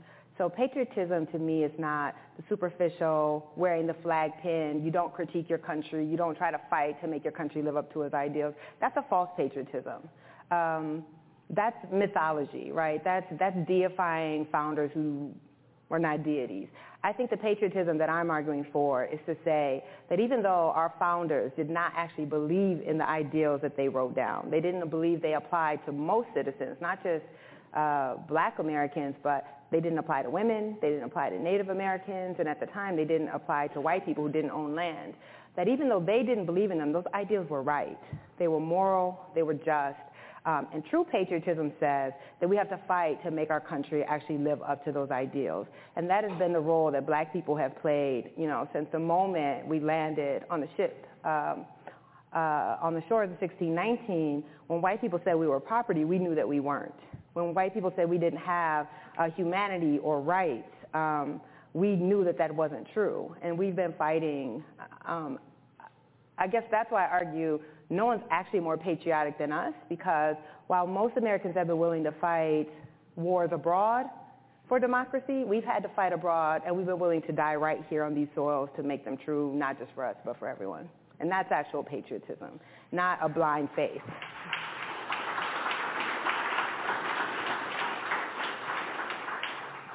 Unraveling the connections between the enslavement of black people and our democracy today, not just the democracy, but the educational system, the prison system.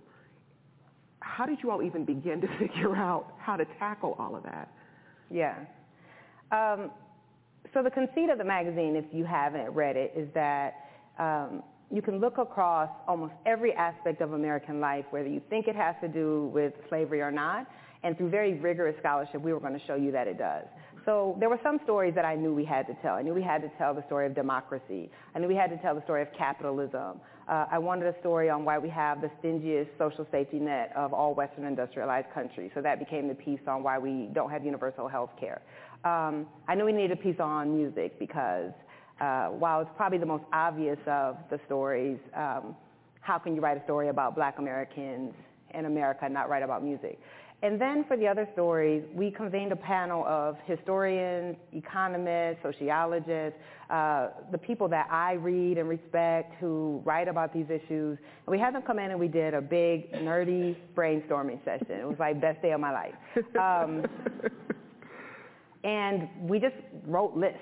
Like, what are the stories? And we really tried to have fidelity to the conceit, which is it had to be a modern phenomenon that you could trace back and link very directly to slavery, and hopefully one that would be surprising. And we came up with the package of stories that we came up with. So it was a winnowing and a refining. We really wanted the stories we can make the best arguments, but also that crossed a bunch of different aspects of American life.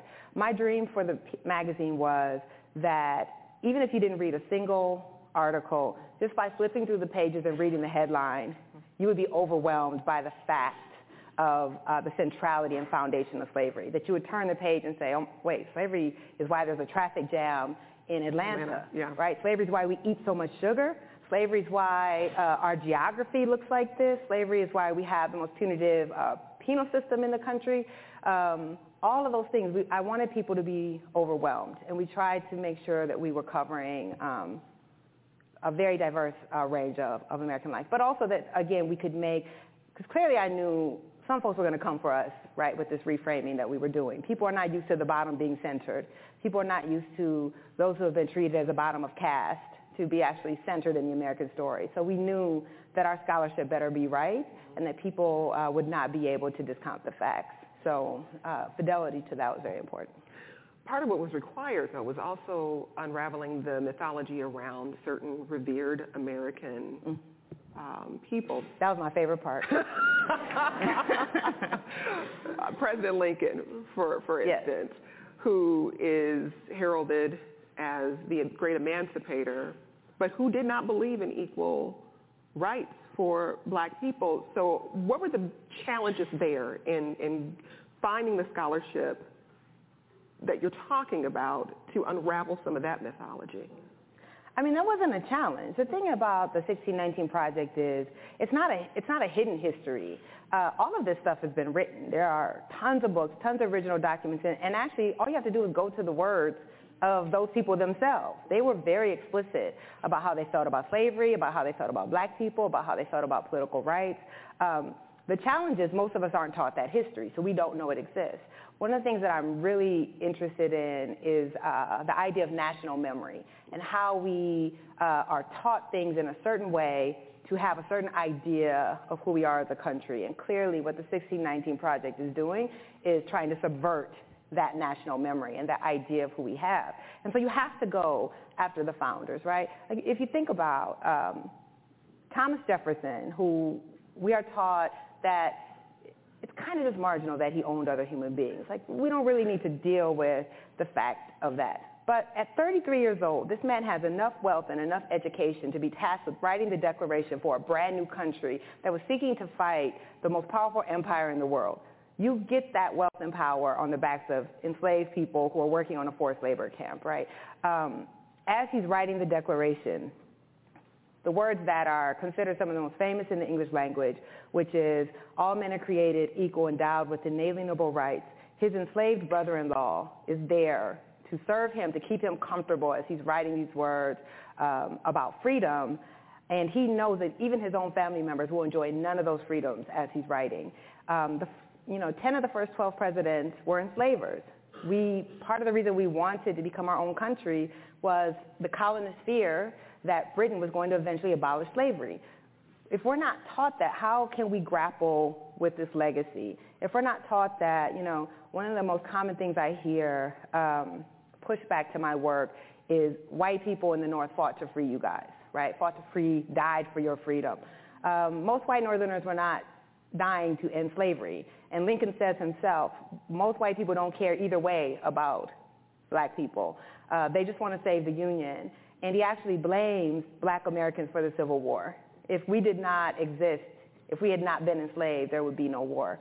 That history is critical to our understanding of who we are. And we have to understand that the founding paradox, which is a nation, yes, slavery is an ancient institution, and many societies had slavery, but only one was founded based on the individual rights of men. Only one was founded on the idea that all men are created equal. And that is also a country that was depriving absolute rights from 1/5 of its population. And the way that we have grappled with that lie is to, one, marginalize it and to pretend slavery wasn't central, and then to marginalize the people who are the everyday reminder of that lie, right? Black people are the most inconvenient people in America because the 40 million descendants are only here because our country was founded on a lie. And so we have been punished for that for 400 years. So for people who maybe haven't read the magazine or listened to the podcast, I want you to just use one example to connect the dots from the enslavement of black people to modern America, education, whatever you'd like, but just to give us that framework to understand 1619. Sure. So what was important for me in the project is not only to show that slavery was foundational to the United States and in our DNA, but to show that we have never been able to contain the harm of slavery just to the people who were enslaved. And this idea that you can contain the harms of racism just to black people is false. And that's why I wanted a story on why, of all the Western industrialized countries, we have the stingiest social safety net. We are the only ones without universal health care. One of the few that don't have universal college. Our parental leave is amongst the stingiest. We have the lowest rate of labor unions in the industrialized world. And that all can be traced back to slavery.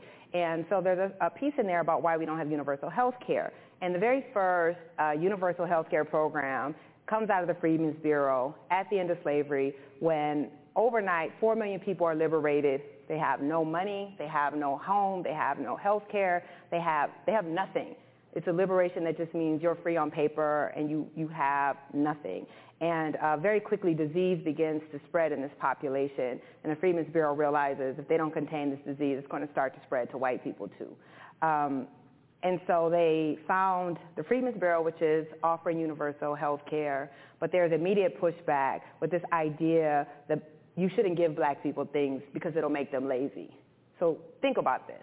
You're the people who had labored for 250 years without earning a dime for their labor, who had built the material wealth of this country, and the belief is if you help them to transition from slavery to freedom, that you will be creating a dependent people who are getting something they don't deserve. So you trace that. So we end up killing universal health care in the Freedmen's Bureau hospitals. And every effort since then to try to get universal health care has died because white Americans have believed that black people will get something they don't deserve. And you see that rhetoric even with the expansion of Medicaid. The only place it doesn't expand is in the former Confederate states. And it is the belief that they will hurt large numbers of white Americans if they can hurt more black people. And the polling on this is very clear. If when they poll white Americans, if white people think, majority of white Americans, if they think black people will benefit from a social program, they oppose it. If they think that black people will not benefit from the social program, they support it. So you look at things like the New Deal. The way that we get Social Security is to exclude most of the two professions that black people worked, which was farming and domestic. So they passed Social Security with a loophole that excludes most black laborers. And you see this again and again in our history. And I think that was important because it doesn't logically make sense why we're the only country that's this wealthy that doesn't provide basic health care for our citizens until you realize that slavery makes everything illogical and that there's a logic to racism. And the racism is you'll hurt white people to hurt more black people. In the magazine... I don't know it's going to get this real, huh? In the magazine, you can go ahead.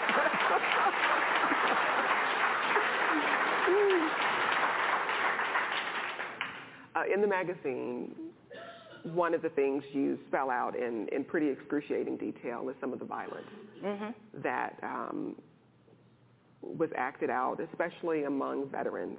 You highlight that. And I'm going to quote you here. You write, "This violence was meant to terrify and control black people, but perhaps just as important, it served as a psychological balm for white supremacy."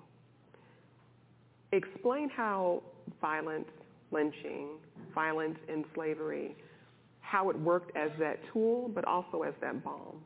Sure. So this is really important to me that we do not pull back on how horrible slavery was. Part of the way that we have psychologically dealt with the lie at our founding is to downplay the atrocity of slavery and to make people think that enslavement was no different from being an indentured servant or from being a Chinese person working on the railroad. There was nothing that existed in America, and there was nothing that existed in the world like chattel slavery. And the violence of chattel slavery served, this dual effect. One, when you have large numbers of black people, no one wants to work against their will. No one voluntarily submits to slavery. The only way you can control these populations is through fear. And fear is that we will meet the most atrocious violence upon you if you step out of line, and we will put your head on a stake, or we will dismember you, or we will beat you in front until you die from the lash in front of your whole community to keep you in check and to force you to do what no human being would naturally do. One thing that should be clear, we think a lot about that these people who enslaved and allowed slavery were people of their time. But people of their time knew that slavery was wrong. There wasn't a single person. You could read in Thomas Jefferson's writing, and what he said is if God is just, we will pay for these crimes, right? They know that what they're doing is wrong. They don't care because there's so much profit to be made. So then you need you need to create something psychologically that makes what you're doing okay. The fact that you are selling children away from their mothers on the auction block, the fact that you are enslaving your own children, the fact that you are beating people to force them to work for you, you have to develop some way to feel like what you're doing is not immoral. And the violence actually serves, I write it serves as a balm, because what you find is after the Revolutionary War, when we can no longer blame Britain on slavery, we have to own slavery now because we have started a new country and we have chosen to continue slavery. You see this intensifying of the caste system and the separation that black people are not human, black people are not citizens, so we're not actually a contradiction, because if black people aren't people, then the Constitution doesn't protect us. And the violence then becomes a way of denying the humanity, and by denying the humanity, you deny the contradiction that you're treating people inhumane. So the more inhumane that you treat people, the more you can justify that they're not like us, because we wouldn't dismember a human being, right? We wouldn't castrate a human being, string that human being up, burn that human being alive, and cut that human being's fingers off and display them in a storefront in Atlanta. You wouldn't do that to people. So that violence then allows us to have that distance between the people we're doing this to and pretending that we're not people. So after the Civil War, after Reconstruction, you see that type of very, very grotesque violence. That's when you see the rise of lynchings. That's when you see this wave of just the most appalling violence. In every story I felt had to tell that story, that we cannot look away from what we have done to black people, and that the only way that we were able to control black folks was through terrorism. And the only way that white Americans could justify what they did was through enacting violence on black people to separate us from humanity. No other race in this country has experienced that. That's just a fact. But I struggled with it too. For instance, in my piece, there's a photo of a lynching. And initially I was like, we need to show everything. And there was a big photo of a lynching. And probably a week before we went to print, my gut was just really hurting about it. And I just kept thinking, black folks don't need to see this. Like, it's dehumanizing. And we are dehumanized enough. And so we ended up running another photo. So there was this balance between wanting to be very honest about the violence. Especially considering the way that black people are stereotyped as violent, right? When you think about how the stereotype has been turned upon us, that we are violent, when the whole history of this country has been white Americans being violent against us, but also not wanting to do more harm to communities that have already been dehumanized. So that balance was difficult. That reminds me, there's a line, Eve Ewing, who most people here will be familiar with, Chicagoan, submitted a poem for for the project, and there's a line that has just sort of settled into my bones. The poem is about Phyllis Wheatley, who is the first African-American published poet. And Eve writes, "How many I ams to be a real human girl? What turn of phrase evidences a righteous heart? If I know of Ovid, may I keep my children." Oh, that's still, that one still, it still gets me because it uncovers this struggle for there to be an acknowledgement of humanity. Yes. And I'm curious where you think we are with that today. So I write in my essay, right, the degradation serves a purpose. So the way that we are often taught to think about it is, and I hear this all the time, slavery ended 150 years ago, get over it. But the anti-black racism, the belief that black people don't feel pain the same, there's an article in there about that, which is still a belief in modern medicine. The belief that we are not as human, the degradation is necessary after slavery to justify the past sin. So you can't say that we are enslaving you because you're not human and then you're liberated and now welcome you as our equals. Because then we have to acknowledge that everything was a lie before and that we were immoral before. And that development then of the belief in the inherent inferiority of black people continues after slavery and clearly continues today. And you have to have this sense that, if we were allowed to succeed after slavery, then it gives lie to the whole idea of America and the whole system. If we were allowed to work the jobs that they worked, so they had to deny us the ability to work jobs that white people work. They had to keep us out of white educational institutions. They had to try to deprive us of the ability to get an education. They had to deprive us of the ability to create our own art and our own music, because every success that we had would give lie to the idea that we were enslaved because we were inferior and not worthy. And you see that strain to this day. I could ask any person in here, I don't care what your race, to name 10 stereotypes about black people, and you could name it in 5 seconds. Where do you get it from? Where does it come from?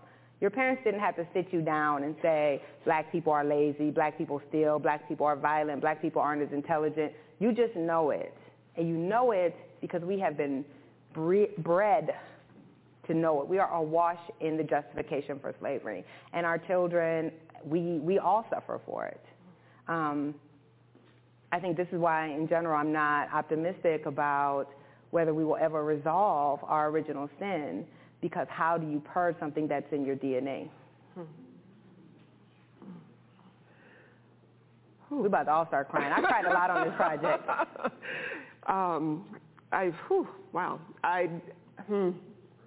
Nicole. People don't come to get an uplifting talk if you come to see me. It's not going to happen.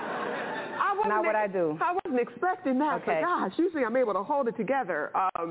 I think part of what's happening is that this is happening in the same context of another conversation we recently had on my show with Natalie Moore and a project she worked on called 1919 about Red Summer. About the race riot here in Chicago. And during that conversation, Natalie and our other 2 panelists said they never learned about that history in school. What is in 1619, I didn't learn about it in school. You didn't learn about it in school.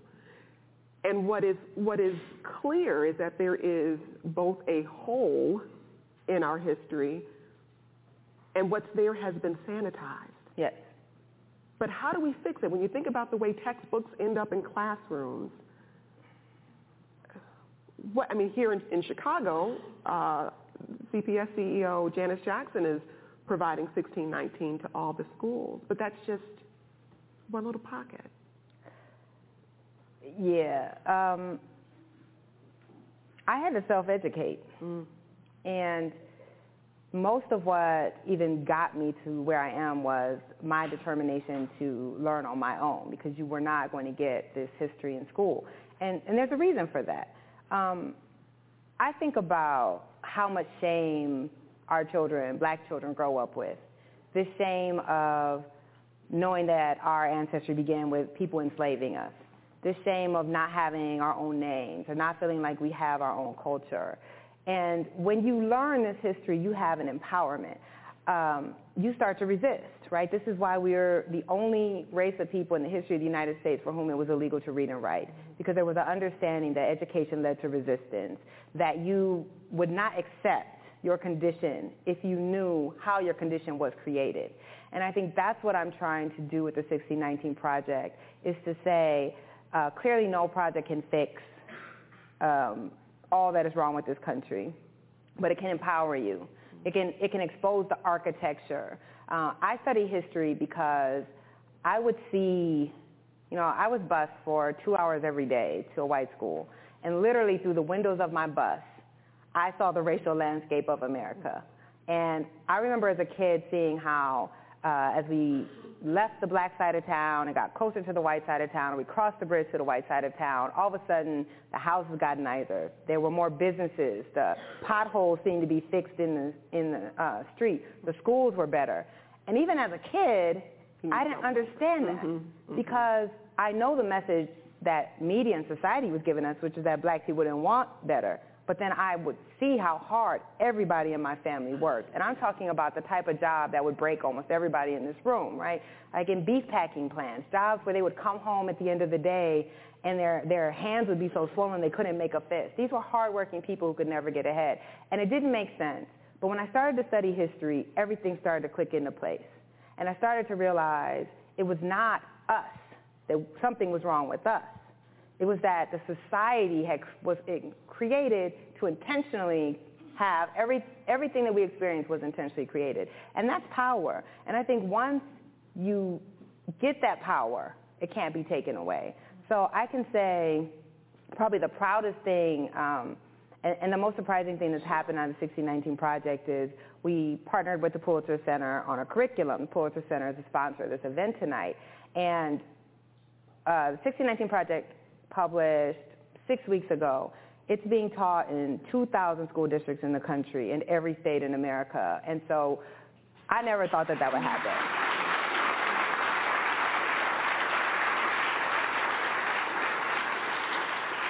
And what I hope that means, I think about myself and what it would have meant for me as a child to have ever been taught about slavery this way, to have ever been taught for a single moment that black people were never the problem, to have ever been taught for a single moment that we were more than just the sum of somebody owning us, that we fought every step of the way for not just our liberation, but for the liberation of all marginalized people in this country, what that would have meant for me, and to know that every high school in Chicago is now studying this, that Houston Public Schools is writing this into a 4-credit class that every student will take in their curriculum, to think that all of these black kids, but kids in general, American children, may not have to relearn this history as adults because they were taught it right in the first place, and that can be the first step to actually making right all the wrongs that have been done. We have to turn to questions, but I was hoping as people are making their way to the microphone, which is coming down the aisle, if you would just read the last few graphs of your essay for us.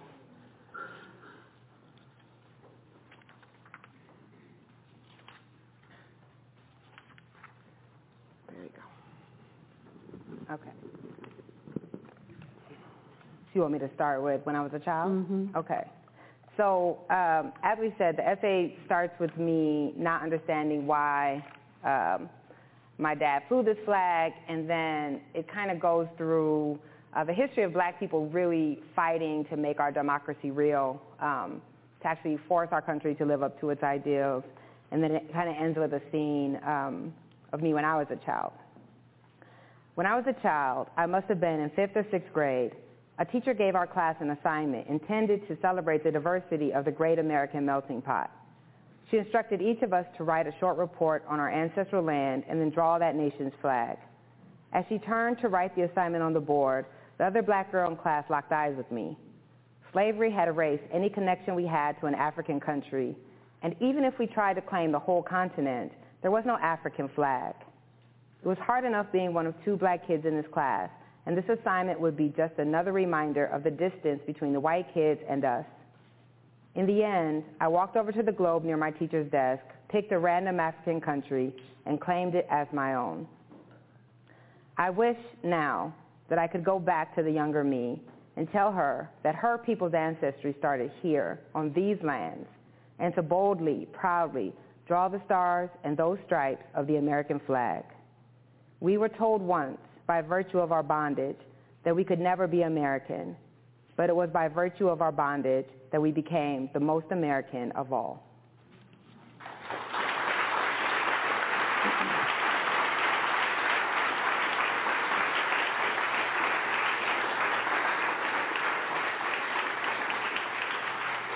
Take some questions. Go ahead. Before we go, I just had to shout out Reverend Jesse Jackson, who's sitting here in the front row.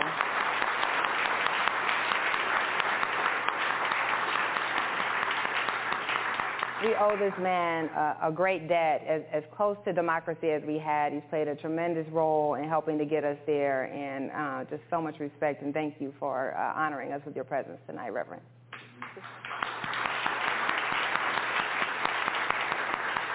Sorry about that.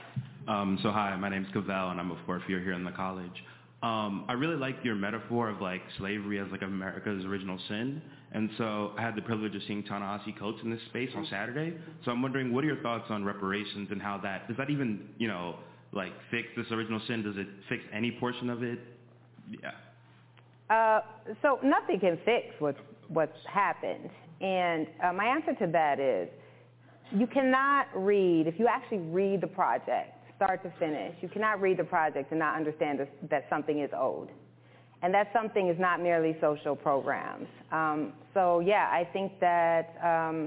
With Lucky Land Slots, you can get lucky just about anywhere. Dearly beloved, we are gathered here today to... Has anyone seen the bride and groom? Sorry, we're here. We were getting lucky in the limo and we lost track of time. No, Lucky Land Casino, with cash prizes that add up quicker than a guest registry. In that case, I pronounce you lucky. Play for free at LuckyLandSlots.com. Daily bonuses are waiting. No purchase necessary. Void where prohibited by law. 18+. Terms and conditions apply. See website for details.